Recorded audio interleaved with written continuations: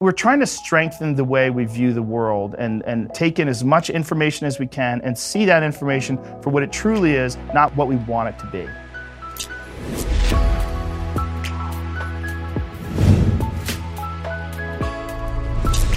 Well, here we are on the Sunday special with Joe Rogan. We're going to jump into the interview in just a moment because this is awesome. But first, I want to say thanks to our sponsors over at Movement. So, Movement, they make these kinds of watches, right? It's nice. Go buy one. Movement has come far from being crowdfunded kids working out of a living room. In the past year, they've not only introduced a bunch of new watch collections for both men and women, but they've also expanded to sunglasses and bracelets for her. Movement watches start at just $95 at a department store. These are like $400 or $500. Movement figured out by selling online, they could actually cut out the middleman, retail markup, providing the best possible price, classic design, quality construction, style minimalism. Get 15% off today with free shipping and free returns. Just go to mvmt.com/Shapiro. See why the movement keeps growing. Check out their expanding collection. Get into mvmt.com/Shapiro. Join the movement. And again, look at this. Nice, right? I mean, like you could use one as well. Okay, so here we are on the Sunday special with Joe Rogan, the granddaddy of us all in the podcast space. I mean, this dude made the podcast space, and he's awesome also. So thanks so much for stopping by. I don't think I did that. I think Adam Carolla did it. Well, I'll have to have you guys fight it out. I came in after. I love Adam too, so I'll have to. But there's no question that right now you're dominant in the space, and it's an amazing thing because you're a really gifted guy. I mean, you can sit there for 3 hours with somebody and talk about the most random topic and make it really interesting. So I need the backstory. So all of my listeners and people who are fans of mine might not know your work as well, might not know kind of your story. So how did you get to be doing what you're doing right now? Like give us the whole history. Well, with the podcasting, it just started out doing a video thing with just Ustream. We're just doing Q&A. Like people would tweet questions, we'd answer questions just for fun. I did it once. And I actually did it a couple of times backstage in between shows years before that. There was a thing called Justin TV, which I'm not sure what that is now. It became a new company. But we would just show backstage. We'd have like a webcam going and would just play around and talk to people and have fun. And then we did the one Q&A, and I said, all right, I'm going to do it again next week. We'll try to do it regularly. So I did it again the next Monday, and then it became a weekly thing. Then we started uploading it to iTunes, and then we started getting guests, and then I said, okay, I got to get out of my house. All these weirdos were coming over my house. I'm like, I'll just get a studio somewhere. So I got a studio, and then after the studio, I'm like, well, the studio's kind of little. Let's get a bigger studio. So then I got a bigger studio, and then now it's somehow or another, it's a business. And you've got a monster studio you were telling me about now that's just awesome. It sounds it's pretty crazy. It's indoor archery range and a full gym, and it's pretty nuts. I've totally gone wrong with this studio. There's no question about it. So what got you all the way to the podcasting? I mean, like start from the beginning, from childhood, from birth. Like what's your whole backstory? Well, from high school on till I was 21, I was competing in martial arts tournaments. That was my background. I was a Taekwondo instructor. I taught at Boston University. I competed in all these different national tournaments. I traveled all around the country. Most of my formative years were spent traveling around the country fighting in martial arts tournaments. That was basically all I did with my entire day. Like I was obsessed from the time I was 15 till I was 21. When I was 21, I started doing stand-up comedy. And I went from... Pretty big shift? Yeah, well, I was realizing that fighting was really bad for your brain. And I was realizing that I was getting a lot of headaches and there's a lot of sparring. Like I was getting into kickboxing. I had 3 kickboxing fights and I was realizing that this was going to definitely have a negative effect on my consciousness. There was no way around it. And the quality of my thoughts and the way I think about things was always, it's one of the most important things to guide you through life. And I'm like, I am putting my future brain in jeopardy. And I was seeing it around me from a bunch of other people that were in the gym that were professional fighters and that were getting brain damage. I was essentially seeing them starting to slur their words, and I was seeing this effect, and I knew I had to get out somehow or another. And luckily, one of my friend Steve Graham, I'm good friends with to this day, talked me into doing stand-up comedy, talked me into going up on an open mic night when I was 21. It's amazing, and you've been doing that ever since. I mean, you're still doing shows today, right? Yeah. So you've got the special that's on Netflix, which is awesome. Yeah, I have one special that's on Netflix. Well, 2 of them that are on Netflix now, but then a new one that I just filmed that'll be on Netflix in September. Which is really exciting. So I want to ask you actually a little bit about the MMA stuff, because you still cover MMA. You're still big into MMA. Obviously, you're a big analyst over there. What do you think that there is? I've been worrying about this about the NFL, and I wonder if it also applies to MMA.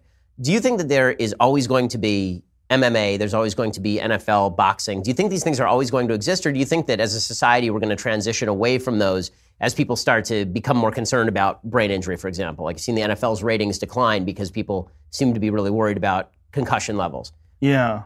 I think in the recent future we're going to have these things, but I think in the distant future we're probably not going to. I think we're going to move away from them because of the damage that they do, because we're going to understand, unless there's some radical new medical technology that can regenerate brain tissue to the point where you don't have to worry about brain injuries, which is not outside the realm of possibility. You know, I mean, medical science, what they're doing with stem cells and exosomes and all the different therapies that they're using on people today, who knows? I mean, who knows what they're going to be able to do 50 years from now. But I think it's entirely likely that until some radical new technology comes on, I think there's probably going to be less and less people that are interested in having their kids sign up to play football. You're seeing that now. Definitely have less and less people interested in fighting since traumatic brain injuries have been revealed to be, really prevalent in kids that are involved in like football, even at like Pop Warner and high school levels, and in fighting. I mean, just from the time a kid can hit hard, like you're in, like one of the good things about martial arts, teaching kids young, is when you teach them young, they can't really hurt each other yet. So even when they're hitting each other, it's all very light, and they're learning technique and movement before there's real consequences. And then as they get older, though, if you're sparring when you're a teenager and you're sparring when you're, in your early 20s, you're absolutely giving yourself brain damage. It's just part of the package. That you have to just be able to figure out, okay, when have I suffered enough? When am I getting out? And that is the big question for a lot of fighters. When do I jump off this ride?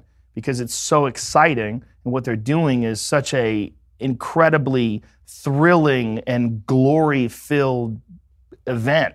When you're competing against another person, they lock you in a cage. And the way I describe fighting, a lot of people like to think of it as a barbaric thing. I call it high-level problem solving with dire physical consequences. And that's really the best way to describe it, because you're trying to do something to someone who's trying to do something to you. And genetics and knowledge and technique and discipline and drive and focus, these are all factors that are mixed up in this thing, and you're trying to figure out who's going to come out on top. I wonder if maybe that's the reason that MMA is going to keep growing as the NFL declines, is honesty in marketing. Yeah. When you watch MMA, you're watching people get the crap kicked out of them. You're watching people bleed and your bones get broken. The NFL's been promising for years that basically everyone's fine, that it's all just watching people hit pillows. And then you see them later and they can't walk and they're falling apart. MMA, I do wonder if there is a certain element of channeling just the human drive, particularly the male drive, for aggression in watching these kinds of sports. Because I know a lot of genteel dudes who love MMA specifically because there's part of just the human psyche that needs to watch people get their ass kicked. Yeah, it's genetic. It's definitely in our core. It's what led people to overcome being invaded by foreign villages that snuck in the middle of the night. You had to be able to fight with your hand. How people fought over mates, how people fought over territory and property.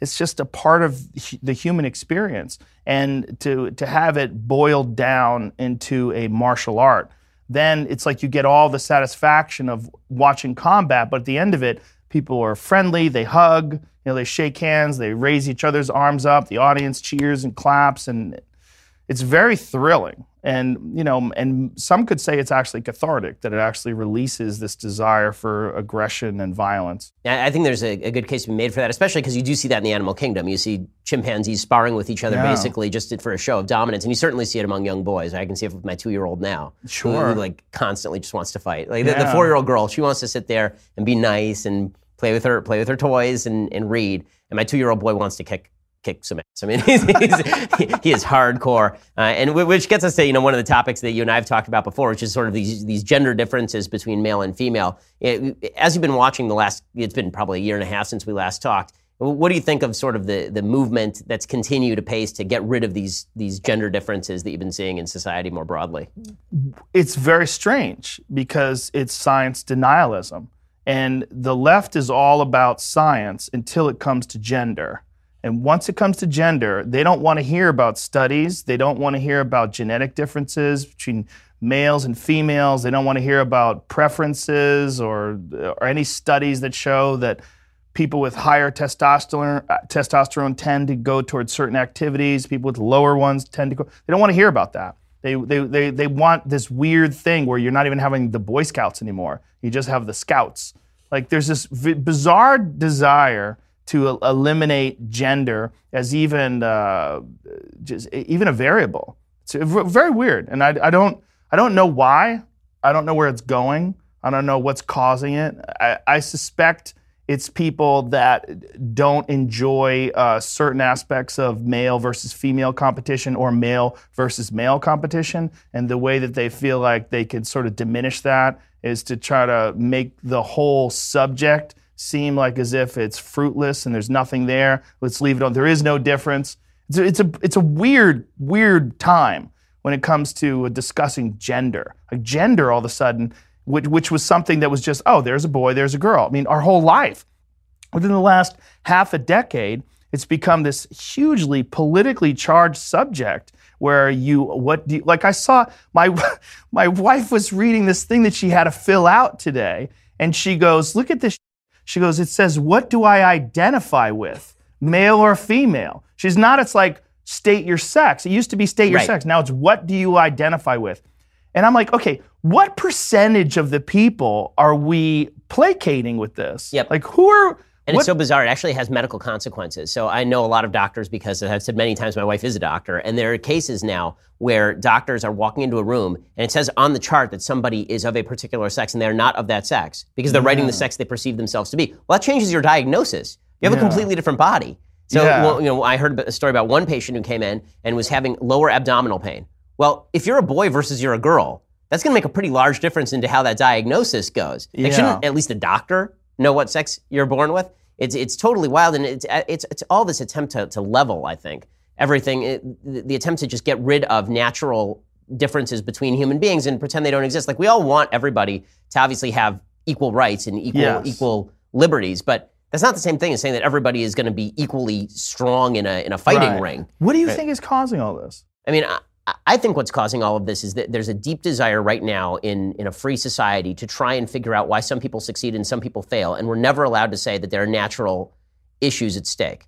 And I understand the resistance to it based on race, right? So, for example, you see a lot of people who will say you can't ever talk about racial differences in IQ because that is going to lead toward this racist conclusion that your race defines your IQ, which is a silly conclusion. Like there are racial differences in IQ based on kind of group statistics, but that has no relevance to the particular individual standing in front of you. And so you saying this black guy is stupid because he's black is racist. You saying there are group differences in IQ because every study ever done has shown group differences in IQ, not even based on racial groups necessarily, but based on different groups generally between age groups. There are differences in IQ actually. If you show that, at least from young age to like 12, if you mention any of these things, then you're overriding the idea of a tabula rasa human being who can be created in whatever image you want. Like what people really want is to correct the cosmic imbalances, as Thomas Sowell says. I don't know. What do you think is behind it?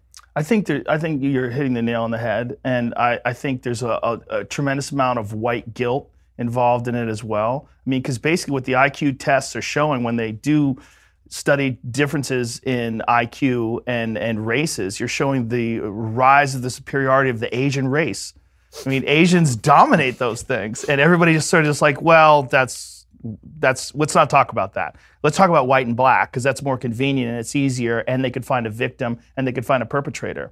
And what you're also seeing, like, there's a lot of Asian groups that are furious because they're getting discriminated against about getting into colleges and universities. They have higher standards because they have such a high percentage of Asians that are getting into the universities. And it's very strange because they're not vocal about it, and they're not publicizing it, and they're not screaming racism in the streets, but they're the victims of it. They actually are the victims of hard work and success and excellent genetics. Right. Well, there's no question. And the differences in culture are really the place where we should be putting most of our focus, because when it comes to natural imbalances, there's only so much that you can do, right? I'm not going to be fighting you in a ring anytime soon because I'd just get destroyed. But but when it comes to cultural differences, that's the stuff that we can correct for. And instead of doing that, what we tend to do is we tend to pretend that the cultural differences are not brought about by immediate decision making by parents, or by immediate communities. It's something out there, right? It's racism in the ether, or it's discrimination writ large. It's something out there. We can't put our heads around it exactly, but it's something that's making us imbalanced. And so the way to fix that is by getting rid of all imbalances that we see. And so if there's an imbalance between men and women, we'll just pretend that doesn't exist anymore and that it must have been caused by something that we can't quite control. Yeah, it's definitely not an objective way of approaching the issue. I think there's a host of different factors that play into every community, right? There's the echoes of the poor behavior of the people that lived there before you, all the consequences of other people's actions that have affected all the people around you, people going to jail, people that have experienced racism, people that have experienced poor treatment by law enforcement, massive distrust around you, very difficult to excel in those environments. You're constantly like running away from gangs and headed home. I don't think we should hold those people up to the same standards as we should people that grow up in very safe middle-class communities where they don't have to worry about all this stuff. I think there's a bunch of different factors, and everybody's looking for one. Exactly. And the one factor that appeals to their ideology. Yeah. I think that's a real problem. And it's a problem also, anytime you mention IQ, everybody goes nuts because immediately they suggest that what you're saying is racist. And the truth is that whatever IQ differentials there are, it's unclear how much is explained by genetics and how much is explained by environment. But some is clearly explained by genetics and some is clearly explained by environment. As soon as you say that, everybody suggests that you are operating in a racist space. So it's as you say, when it comes to data, like this happened with Sam Harris when he was being interviewed by Ezra Klein. Right? Ezra Klein just went after him for suggesting that science is science. Well, science is still science, even if you don't like the science. And it seems like the same thing should apply when it comes to biological differences. In a second, I want to ask you about the comedy world, because that's obviously the other area in which you exist. But first, I want to say thanks to our sponsors over at Policy Genius. So, over 80% of people think life insurance costs double what it actually costs. Not only that, 100% of people think buying life insurance is a giant pain in the butt. Well, here's the truth. You're going to die, okay? Just sorry to break it to you. You're going to die, and when you do, you can either leave your family poor or they can have some life insurance on you. A healthy 35-year-old can get $500,000 in coverage for less than $30 a month, and getting life insurance doesn't have to be complicated because of Policy Genius. So Policy Genius has helped over 4 million people shop for insurance. They've placed $20 billion in coverage. If you've been thinking about getting life insurance, go over to Policy Genius. Check it out. It's the easy way to compare top insurers, find the best policy for you, save time, money, hassle, and it's free. So Policy Genius, comparing life insurance doesn't need to be a pain in the neck. And again, don't die and leave your family poor. Just don't be an idiot. Go to Policy Genius and check it out. Okay, so John, I want to ask you about the comedic imbalance. So I know that later this week you're scheduled to have on Roseanne. We're pre-taping this a little bit. So you're scheduled to have on Roseanne. What do you make of the Roseanne fallout? Do you think that ABC was right to dump her show after her bizarre tweet about Valerie Jarrett? Well, what's interesting is just saying that she was going to be on my podcast. She said it, and then I got all these tweets that were saying, boycott Joe Rogan, the UFC should fire me for having this racist on my podcast. Like, no, I'm going to have a conversation with one of the greatest stand-up comedians of all time, a person who I deeply respect, who I think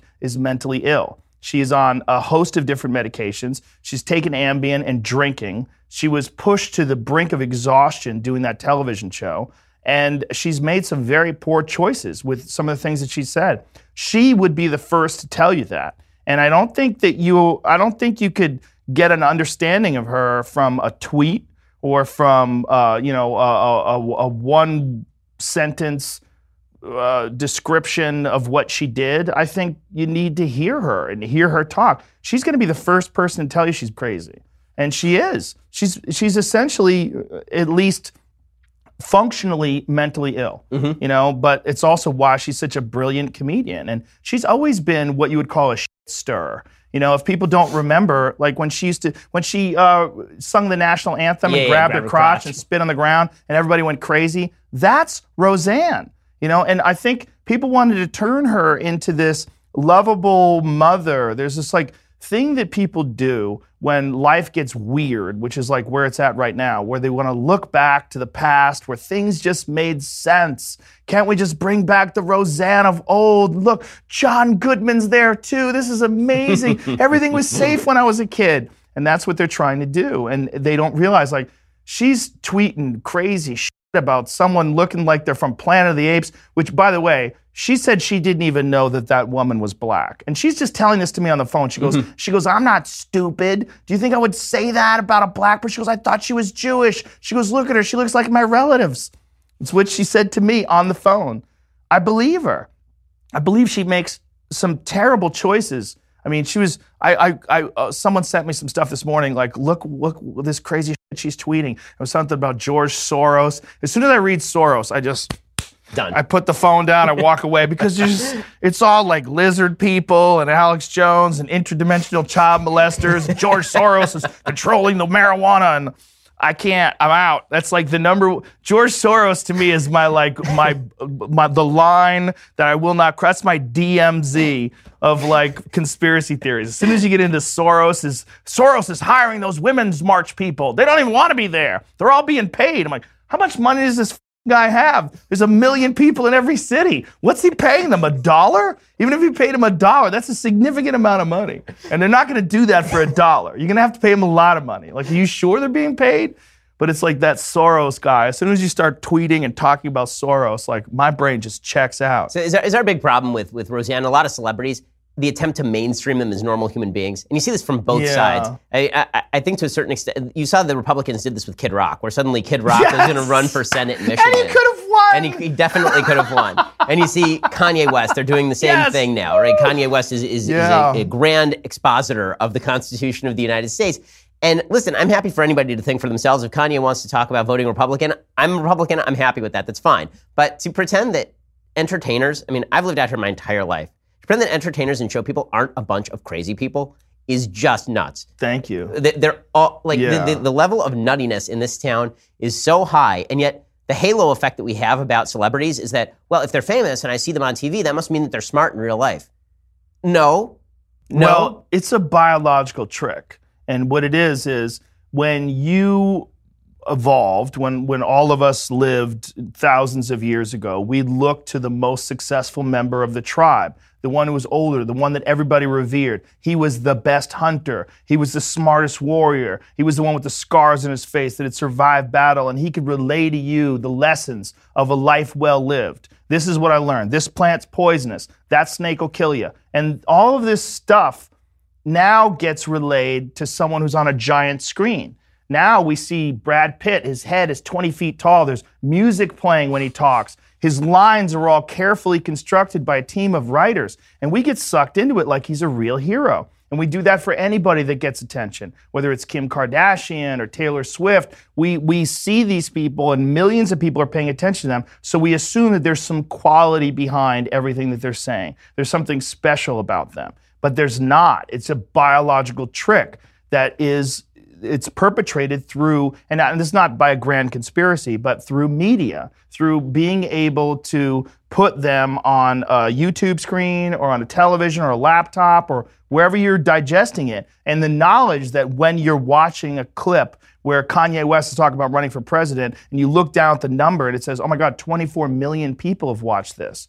And there's 15,000 thumbs up. What the And this is the world that we're living in today. So you say, well, it must be, God, Kanye's going to win. Kanye's going to win. And this is exactly how Donald Trump got into office. We have a popularity contest to see who becomes president, and we have the very first ever popular person enter a popularity contest. A guy who is a long-time media personality who knew very well how to manipulate that.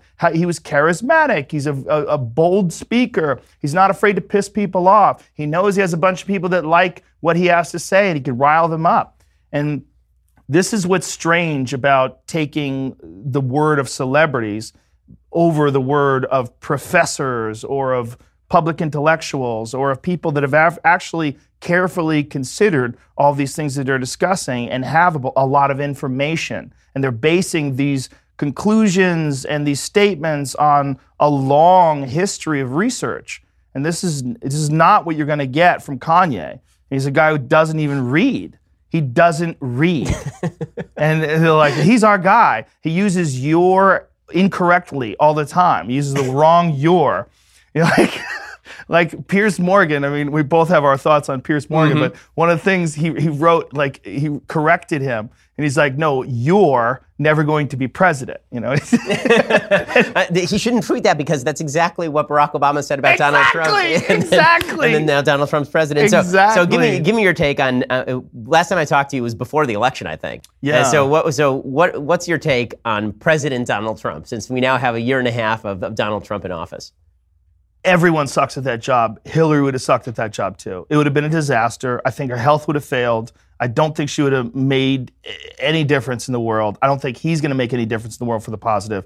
I think what we need is a council of wise people. And I think that this idea of one alpha chimp that runs the whole thing based on a popularity contest is crazy. I think it's a terrible idea. I think it was a good idea in 1776. It's a terrible idea in 2018. I just don't think it works.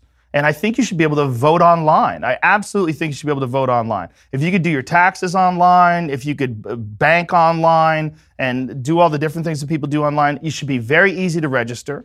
And you'd get a much more balanced percentage of the population than we do now. It would be by having these barriers, like you got to go to a physical location, you got to sign up long in advance. They're preventing certain people from voting. Whether that's good or bad is up for debate. But I think if you want to get a real understanding of how all grown adults in this country feel about certain issues, they should be able to vote online. And having one person run the whole thing like a president and be able to do some of the things that Trump has done, like strip the EPA of a lot of its power, give the thumbs up to offshore drilling, a lot of things that scare the shit out of people because there's real consequences for many generations in advance. Forget about the what he's doing with the financial institutions and how he's opening up doors for businesses. That's debatable, good or bad. Whether it's good for the economy, is it bad for the middle class? Is it bad? These are good questions. But I think what's good about having someone who is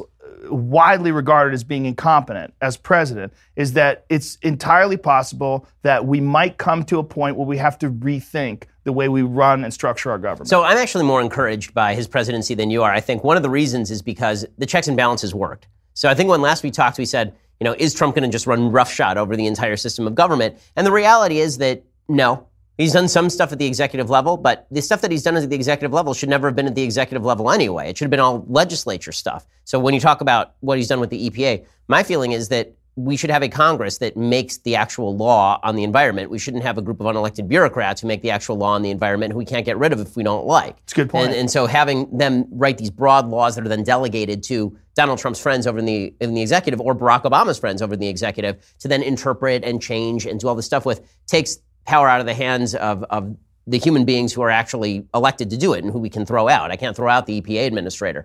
So one thing that's been good about Trump is, and this is the argument I've made to people who don't like President Trump, is you don't like President Trump? Totally fine. I didn't like President Obama. Thought he was garbage.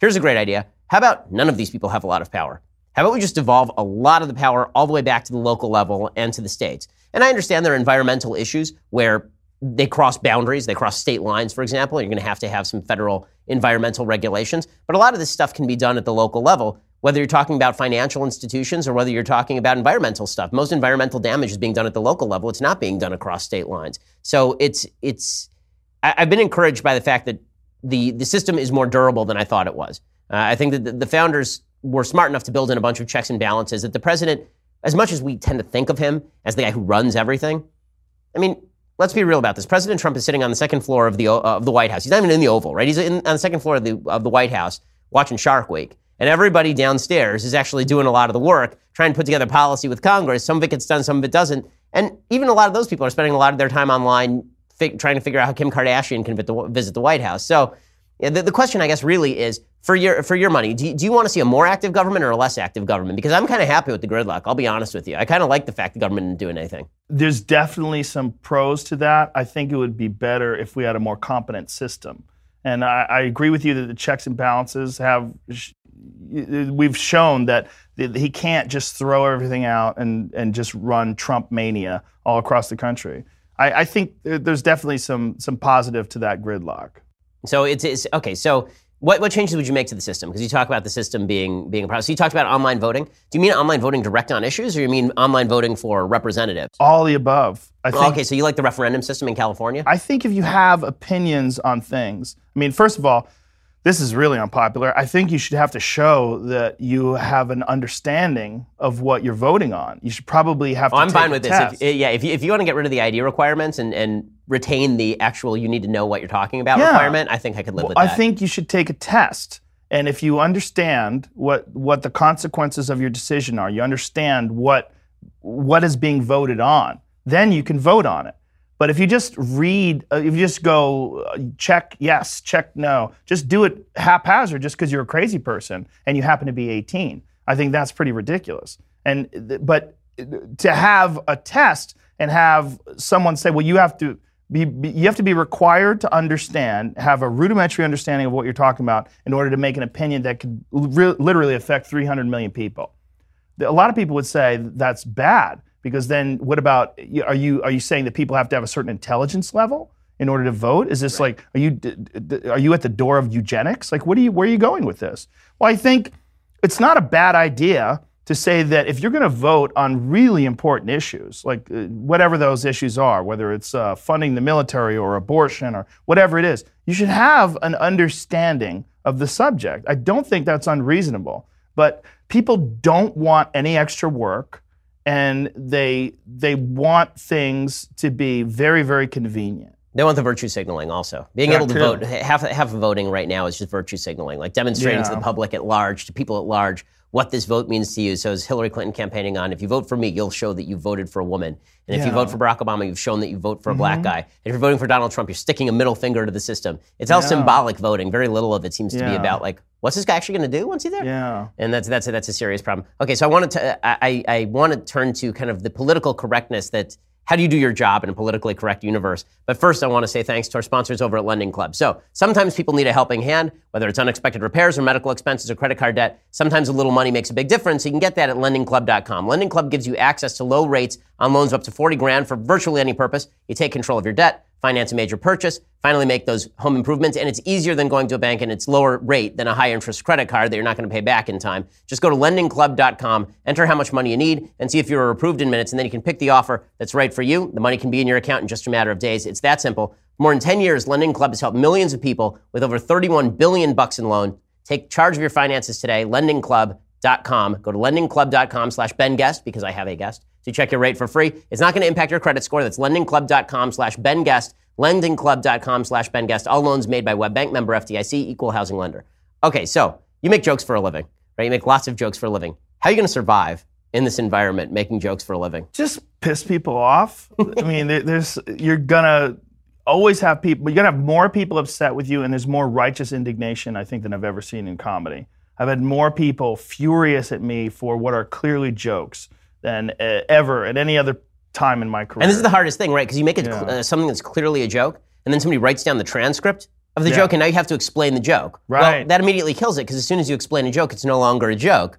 So if you make a joke that's politically incorrect, and then they write it down, and everybody who heard you at the time knows that you were making a joke, if they write it down and then you have to explain it, you've automatically exited the realm of jokes, and so now you're trying to explain the statement as like as true or decent, when that's not the point of the joke in the first place. Yes, exactly. And you miss the context, you miss the way it was delivered, you miss the tone, you miss everything. But what they're doing is they're just trying to find targets. And I think that's one of the things that's happening with Roseanne, and it's one of the things that's happening whenever anybody screws up in the media. You just get these people that they want a target. It's a game, and the game is take someone down. The game is call someone out, take someone down, shame them, get the Twitter mob and the Facebook mob, get them after them. Let's go, let's move, let's start a hashtag, let's attack Morgan Freeman. I heard he told a joke. This is like, did you read the woman's account from CNN with her interview with Morgan Freeman?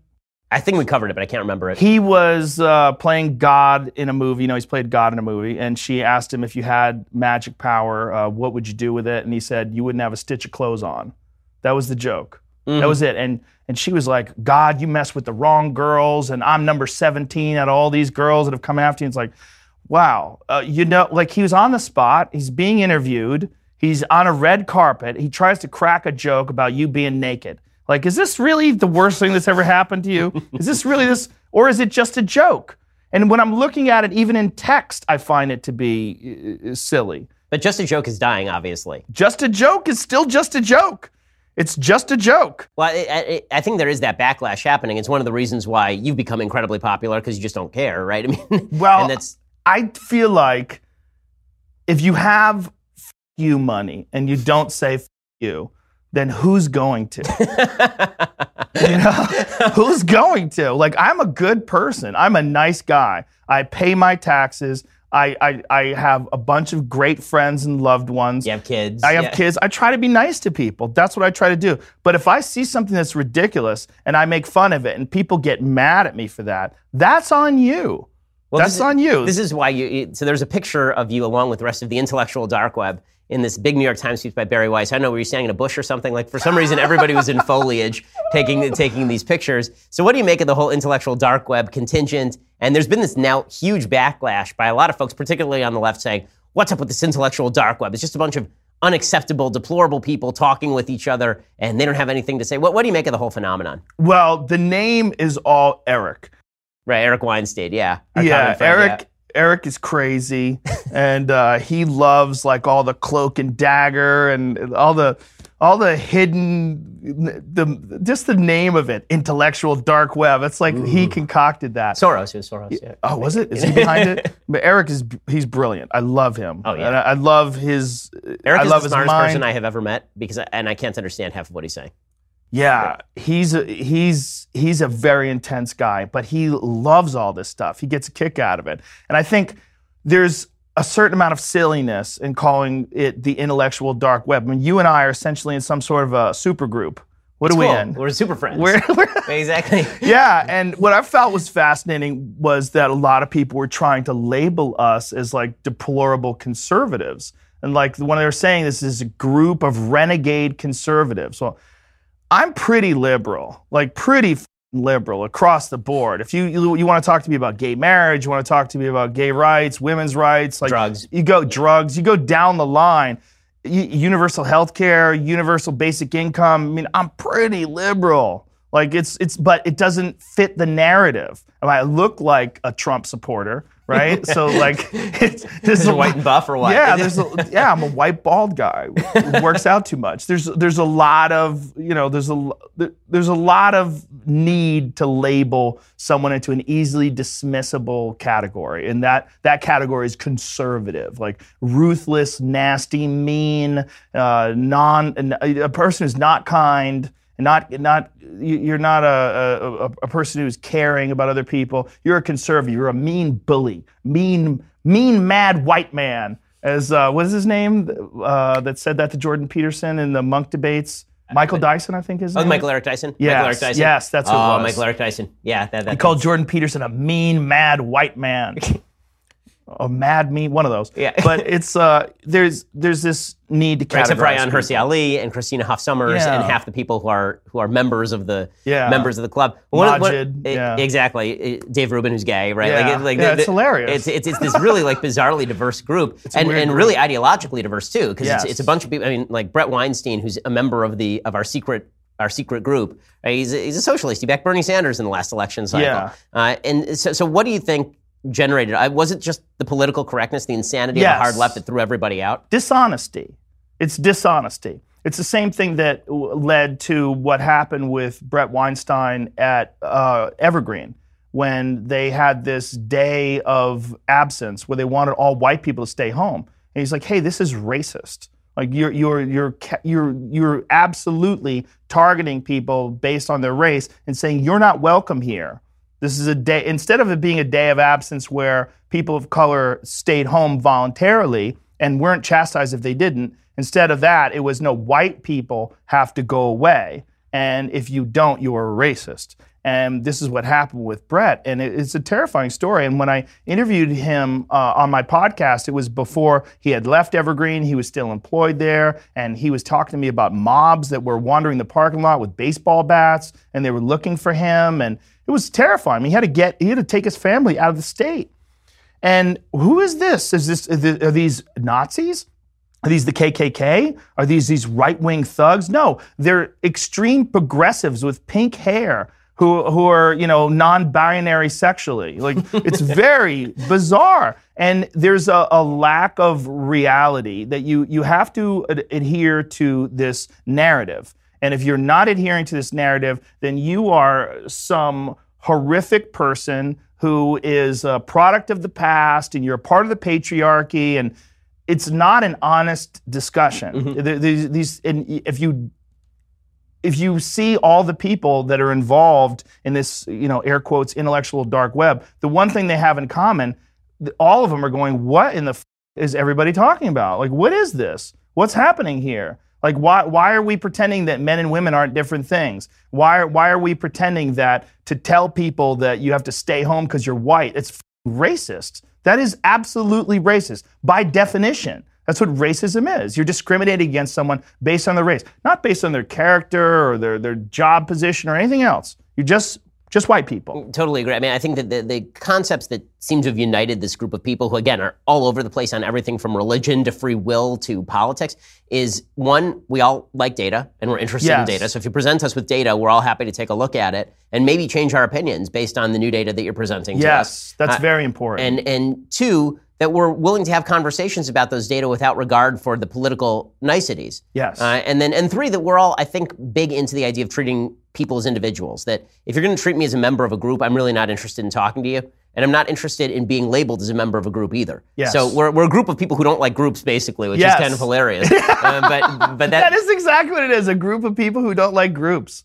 But we're also very friendly and kind. And I'm sure you and I disagree on a bunch of things, but we agree on a lot of things as well. But what I like about you is you're a very reasonable, intelligent person that is, you're a very polite person. The way you talk to people is very polite.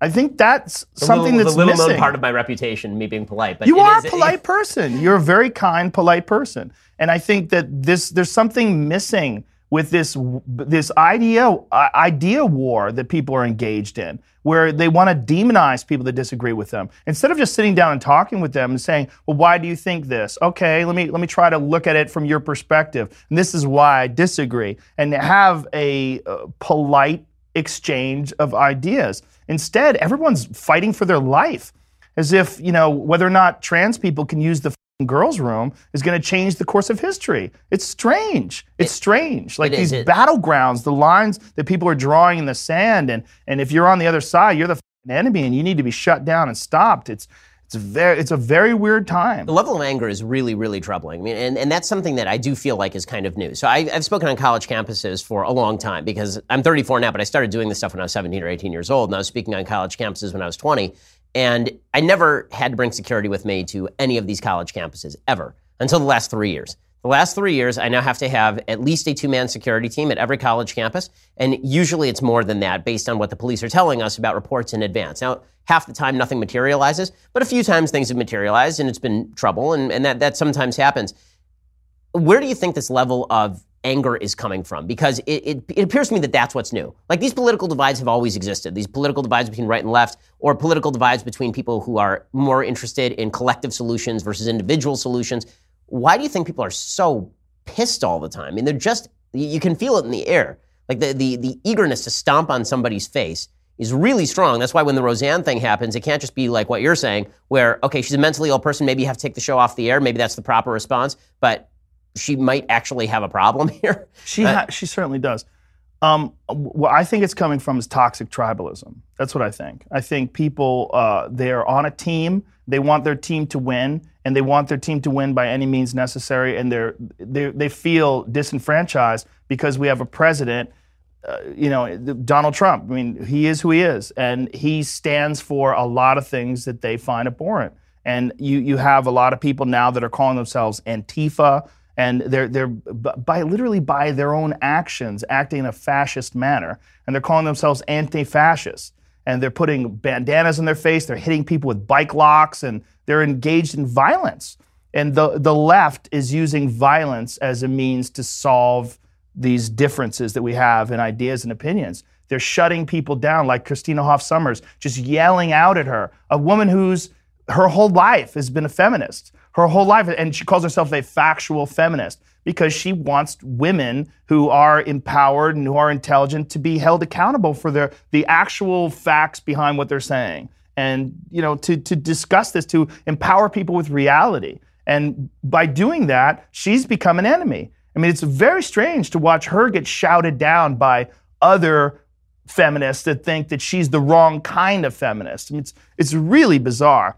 But the anger and the vitriol and the violence that's attached to it is something that's completely new and was always associated with right-wing thuggish mobs. It was always associated with hate groups like the KKK or something along those lines, neo-Nazis. But you're seeing this level of violence from the left now, these weird, like, university professors and these dorky people that are saying, burn this motherfucker down, and people are cheering in the streets, and white people are the problem, and there's so many people that are tenured professors that are getting away with saying like ridiculous, crazy shit and calling out for violence, and it's completely irresponsible, and it's foolish. It feels weird too because back in the 1960s, at least there was something to fight over. Right? Yes. At least back in the 1960s, if you were gay, you said, okay, I don't have my rights. There's something to fight over. Or you're black and you say, I don't have my rights. True. There's something to fight over. Or you're female and you say, well, feminism hasn't done what it needs to do yet. There's something to fight for. But right now, the country's pretty good. Like things are pretty good for the vast majority of people in this country. Put aside the economics for a second, because people always fail a rise in economics. It just happens. But and some of that is natural and some of that is stuff that's fixable. But one thing that is certainly true is that the notion of a governmental invasion of rights against any of these groups, this is not something that is commonly happening. It's not that the government is cracking down on black people or Hispanic people or at this point even gay people. And yet there's this level of anger that feels like riots in the 1960s. I want to talk a little bit more about that in just a second. First, I want to make some money. So first, we're going to say thanks to our sponsors over at Stamps.com. So these days, you can get practically everything on demand. Our podcast, you can listen whenever you want, obviously when it's convenient for you. So why are you still going over to the post office to mail letters and packages when you can get postage on demand with Stamps.com? With Stamps.com, you can access all the amazing services of the post office right from your desk 24/7 when it's convenient for you. You don't have to get in the car and waste gas money. Buy and print official U.S. postage for any letter, any package using your own computer and printer, and the mail carrier just picks it up. Click, print, mail, you're done. It could not be easier. We use it here at the Daily Wire offices. We use it at the Shapiro household as well in Shapiro Stand. Right now, use Ben Guest for this special offer. It's promo code Ben Guest. You get up to $55 free postage, a digital scale, and a 4-week trial. Go to Stamps.com before you do anything else. Click on the radio microphone at the top of the homepage. Type in that promo code Ben Guest. That's Stamps.com. Enter that promo code Ben Guest and you get that special deal. All right, so we're talking about sort of the levels of chaos, and I have a theory. So I'll lay it out for you. So my theory, and I don't know where you stand religiously. Are you agnostic, atheist, religious? More agnostic than anything. I grew up Catholic, and I abandoned it when I was a young boy. I went to Catholic school, and that cured me. So here's my theory. My theory is that everybody has broken down into tribalism because it used to be that we were a larger tribe, meaning that the way that you defeat local tribalism is by creating a larger tribe that everybody feels a kinship to and a membership to. So in the United States, you had people who've had tribal kinship to state governments. And then after the Civil War, that basically went away because the federal government stepped in and stopped slavery through war making power. And then people felt a general kinship to the federal government. You were American now. It wasn't that you were Californian or you were Texan. You were now American. And the same thing goes back to biblical times where you have all of these various tribes. You have the tribe of Manasseh and the tribe of and the tribe of Ephraim, but they're the Jews, right? There's a bigger tribe that eats them. And it used to be that the tribe for America was called America, right? And that tribe was bonded by a certain set of creedal values of individual rights, values of personal virtue, that these things had to be combined. You had to be a good person to your neighbors, but at the same time, the government had no right to come in and take your stuff and force you to be a nicer person. So the idea was that you voluntarily were going to be a nicer person to your neighbors because you thought that was the right thing to do, but it wasn't the government's job to come in and force you to be nicer to your neighbors because that would be fascistic and overbearing and tyrannical.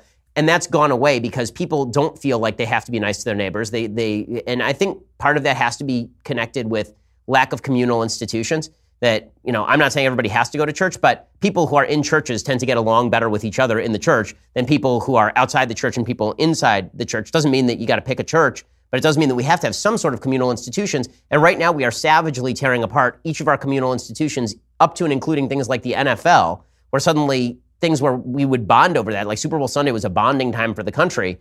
And now we can't even bond over that. We can't bond over anything right now because all of these creedal values have been dissipated by our own personal malevolence toward each other. I think that's a great point. I think it's a great point, too, about the benefit of religion is that you do have these ideas and values that are shared amongst this community and group. And when you are an atheist or an agnostic, you don't really have that group other than like what you're getting from a lot of atheists. You get this really hardcore progressive ideology that is in many ways like a religion. And I think there's probably some real merit to what you're saying. Yeah, Robert Putnam makes this point in his book Bowling Alone. He talks about this new fascination with diversity, and the diversity is our strength, and this whole line. And he was a big believer in this, Robert Putnam. This professor of sociology is a big lefty, and he says that diversity was our strength was his guiding kind of notion. And then he did the research into it. What he found is that as diversity of a census tract increases, the only thing that he found that increase are protest marches and TV watching. That's the only thing that actually increases in a particular area based on ethnic diversity. He said the only area where he could see that ethnic diversity actually made things better was in the context of a broader group. So in the army, for example, then ethnic diversity is great because then you get a bunch of people who are fighting for the same purpose, and the guy next to you is your brother. It doesn't matter if he's black or white. And you see this with people who you talk to who are in the military all the time. When they talk about people of different races in the military, this is usually the way they talk about people of different races in the military, which is very different than the way people talk about race in the United States more broadly said. You also see this in churches, but communal institutions have declined so markedly that the only way I think that we're going to be able to have a system where we can all live with each other is to reestablish some form of communal talking with each other, even if it's just forums like this one, where we're talking with each other. And if we did this live, we'd get thousands of people to show up just to hear us talk to each other. Yeah. Even those sort of communal institutions need to exist. Otherwise, we're going to completely polarize. I mean, I think it's one of the dangers of the internet. I love the internet. I've made my living on the internet. You make your living on the internet. But one of the dangers of the internet is that it's all personal to you. You don't actually have to go out and be with other human beings. You get to hide behind the screen and tweet nasty things at each other. Yeah, you also can find this group of like-minded people and you share an echo chamber. That's another real issue for confirmation bias. I think what you're saying makes a lot of sense, and I think that we do need community, and I think the more people like you and like Sam Harris and Eric and Brett Weinstein, people who are open-minded, people who are willing to discuss things politely with people and not shove their ideology down other people's throats, the more we exchange information with each other, the more this idea of being able to communicate like this becomes popular. And I think there's real benefit in that. And I think there's real benefit in these kind of podcast-style discussions because of that. Because you can sit down with a person that maybe doesn't share the same opinions with you, and you can talk things out and maybe disagree, maybe argue, but be polite to each other and realize that a lot of these ideas that we have, we have these predetermined notions of the way we think things should be. And if you don't fit with my predetermined notions, then there must be something wrong with you. It's never just examining these notions and finding out where are these ideas coming from and why am I so married to them? And what is the solution to make everybody comfortable? Is there a solution? Can we stop demonizing people that disagree with us? I think the principle that I think also unites everybody, and this is why everybody's getting labeled conservative really, is because everybody that we've been talking about here, in the end, actually does believe in personal responsibility, believes in taking responsibility for your own actions. And you can be on the left and still believe in taking responsibility for your own actions, but it seems like so much of the left has dumped out of that. And you're seeing that increasingly on the right too, right? I think that a lot of President Trump's appeal during the actual election cycle was him saying, I'm going to come in and solve all your problems. And my whole shtick's been, solve your own damn problems. Yeah. Like, the only way your life's going to get better is if you solve your own problems, because there are very few people who have had their problems solved for them who actually are able to have a successful life in the aftermath of having all their problems solved for them. Yeah, no, that's a very good point. Yeah, why are we all considered conservatives? I mean, Jordan Peterson is an interesting example too, because as much as he calls himself a classic liberal, people have a hard time deciphering what that is. They don't even bother looking it up. And he is, more so than I think anybody in that whole group, is getting attacked. Oh, he's getting destroyed right now, yeah. His words are getting taken out of context. His positions are getting distorted, even in debates. During the month debates. Kathy Newman. Yes. And that Kathy Newman Oh, that was debate. amazing. Oh, my goodness. That was amazing. Did you read the New York Times profile on Jordan? I read a little bit of it, but it was a hit piece. That piece was so astonishing. My favorite part of that piece was there was a part of that piece where they suggest that Jordan Peterson is in favor of what he called enforced monogamy. Yes, so their suggestion was that Jordan actually wants to shackle women to men. And it's like, use Google Yeah. Like it's an anthropological term. Yes. It's talking about the difference between biological monogamy and socially constructed monogamy. That's not what he's Right. talking about. Yeah. But the left is so out to destroy him that they're willing to take him out of context at any level. It's just nuts. Well, he's also willing to engage with people and discuss things that he's talking to reporters that are looking to get him. And he's openly discussing intellectual ideas and puzzles. Like, how do you fix this? I don't know. Maybe it's enforced monogamy. Like, this is like a weird way of engaging with the press, but he's so comfortable with these idea puzzles and bouncing them around and using them almost as intellectual exercises that he'll do it publicly with someone who is looking for flaws in his armor. Well, this is what you do so well, by the way, on your show. And I was trying to explain to somebody why your show is so popular. Because it's a unique thing, what you do. And what I said to them is that when I look at you as a host or when I look at you as a thinker, you're somebody who's taking people along an intellectual journey, and you're taking the journey with them. It's like being on a road trip of ideas with you on your show. Do you think that's a pretty good description of what you do? It's what I try for, in a way. Just I want to know how they think. It enriches the way I think. When I have smart people on and I go through their thought process, I feel like I get a little rub from that. I understand the way they're viewing the world with their completely different life than me. I think there's a great value in that. And I think that's one of the things that people get out of the podcast is they're getting the same thing that I'm getting while I'm sitting there talking to these people. So what's your big plan here? Like you can continue what you're doing, obviously, but where do you think you are in 5 years? There's no plan. There's no plan to get here. There's no plan to stay. I have zero plan. I mean, I might abandon it. I don't know. I might decide people are too crazy. It's just too difficult. I really don't know. Go off hunting in the wilderness? Yeah, I'll probably just get a shack somewhere and just bow hunt. I don't know. I really have no idea where it's going to go, but I am enjoying the fact that because the podcast is popular, I can get really interesting people on, like Howard Bloom or Jordan Peterson or you or all these fascinating people and have these great conversations. And I've really enjoyed conversations. It's taught me a lot about the way to communicate with people, allowing people to talk, actually listening to what they're saying, engaging them on their ideas, not just waiting for my time to talk, which is what so many people do. I mean, it's also led me to understand how rudimentary most people's conversation skills are. When I'm watching people, even in like really important meetings, just talk over each other and disregard what each other is saying, there's no like, there's a lack of like solid communication skills that I think you really foster on a podcast. And these conversations that we have, I think one of the best things about them is that you're getting an insight into how other people think, and it allows you to examine the way you think. And you, by virtue of listening to this person through your headphones or in your car, you're comparing your thought process to their thought process. And I think ultimately that's we're trying to strengthen the way we view the world and strengthen our clarity. And take in as much information as we can and see that information for what it truly is, not what we want it to be. So in that journey, what you're doing, and you have a very wide variety of guests. I know I've gotten flack for a lot of the guests that you've gotten on various sides, including flack for having me on your show. How do you perform the gatekeeper function? How do you decide who is just not worth having on your show? Or is there anybody who you think is just not worth having on your show? I like talking to people, you know? I mean, if I want to talk to someone I want to have on my show, like I told you, I'm going to have Ted Nugent on my show. That's probably going to be the most pushback other than Alex Jones of anybody that I've ever had. But I don't think it's my job to not talk to people that I want to talk to. I think it's my job to, even if there's got to be some horrible people out there that I would never want to talk to. That I just don't like the way they speak. I don't like what they stand for, and maybe Ted's one of them. I don't know. I have to sit down and talk to him. But as long as I feel that I'm interested in having a conversation with that person, I'll air it. And look, there's a lot of them out there. I mean, I do 3-hour podcasts, and I do 4 or 5 a week. If you don't like one of them, good, don't listen to that one.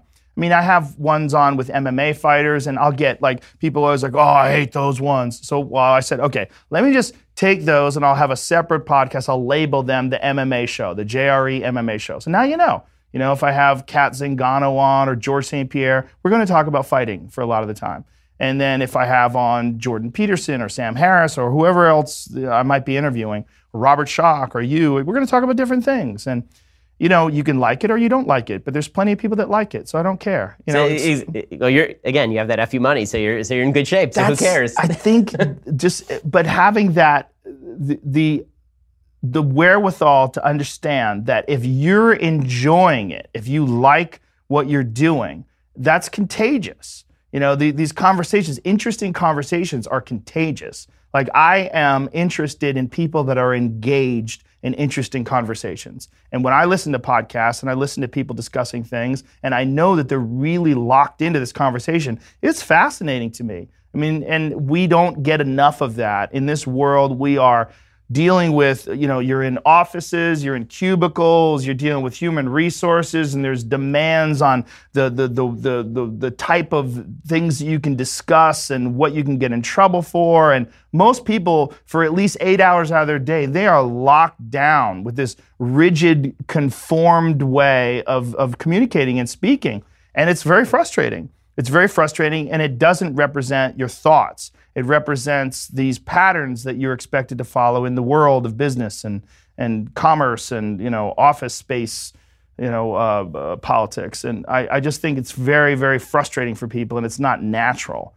And I think that's one of the reasons why people yearn for uncensored conversations. Well, I mean, that's what you're going to get if you go to the Joe Rogan Experience, and it is amazing. If you haven't listened to it, first of all, if you're listening to this, I'm sure you've listened to Joe's show. But if you haven't, go check it out. It's the Joe Rogan Experience. Joe, thanks so much for stopping by. It's amazing to have you here. Thank you.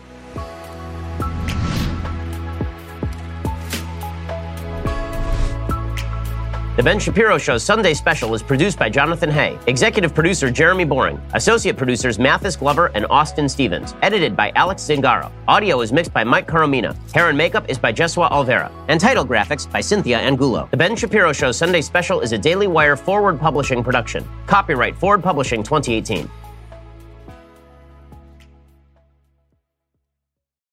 We'll get to more on this in just 1 second. First, Pure Talk believes in American values, and that free should mean, you know, like free. So when you switch to Pure Talk today, you'll get a free Samsung 5G smartphone. There's no foreign-line requirement, no activation fee, just a free Samsung that's built to last with a rugged screen, quick charging battery, and top-tier data security. Qualifying plans start at just $35 a month for unlimited talk, text, 15 gigs of data, and a mobile hotspot. Pure Talk gives you phenomenal coverage on America's most dependable 5G network. It's the same coverage you know and love, but for half the price of the other guys. The average family saves almost $1,000 a year. So I challenge you to choose a company that actually doesn't hate your guts and shares your values. Let Pure Talk's expert U.S. customer service team help you make the switch today. Go to puretalk.com/Shapiro to claim your eligibility for your free brand new Samsung 5G smartphone and start saving on wireless today. Again, go to puretalk.com/Shapiro to switch to my cell phone company. I've been using them for years. They're fantastic. You'll love them as well. Go to puretalk.com/Shapiro and claim your eligibility on that free brand new Samsung 5G smartphone. Start saving.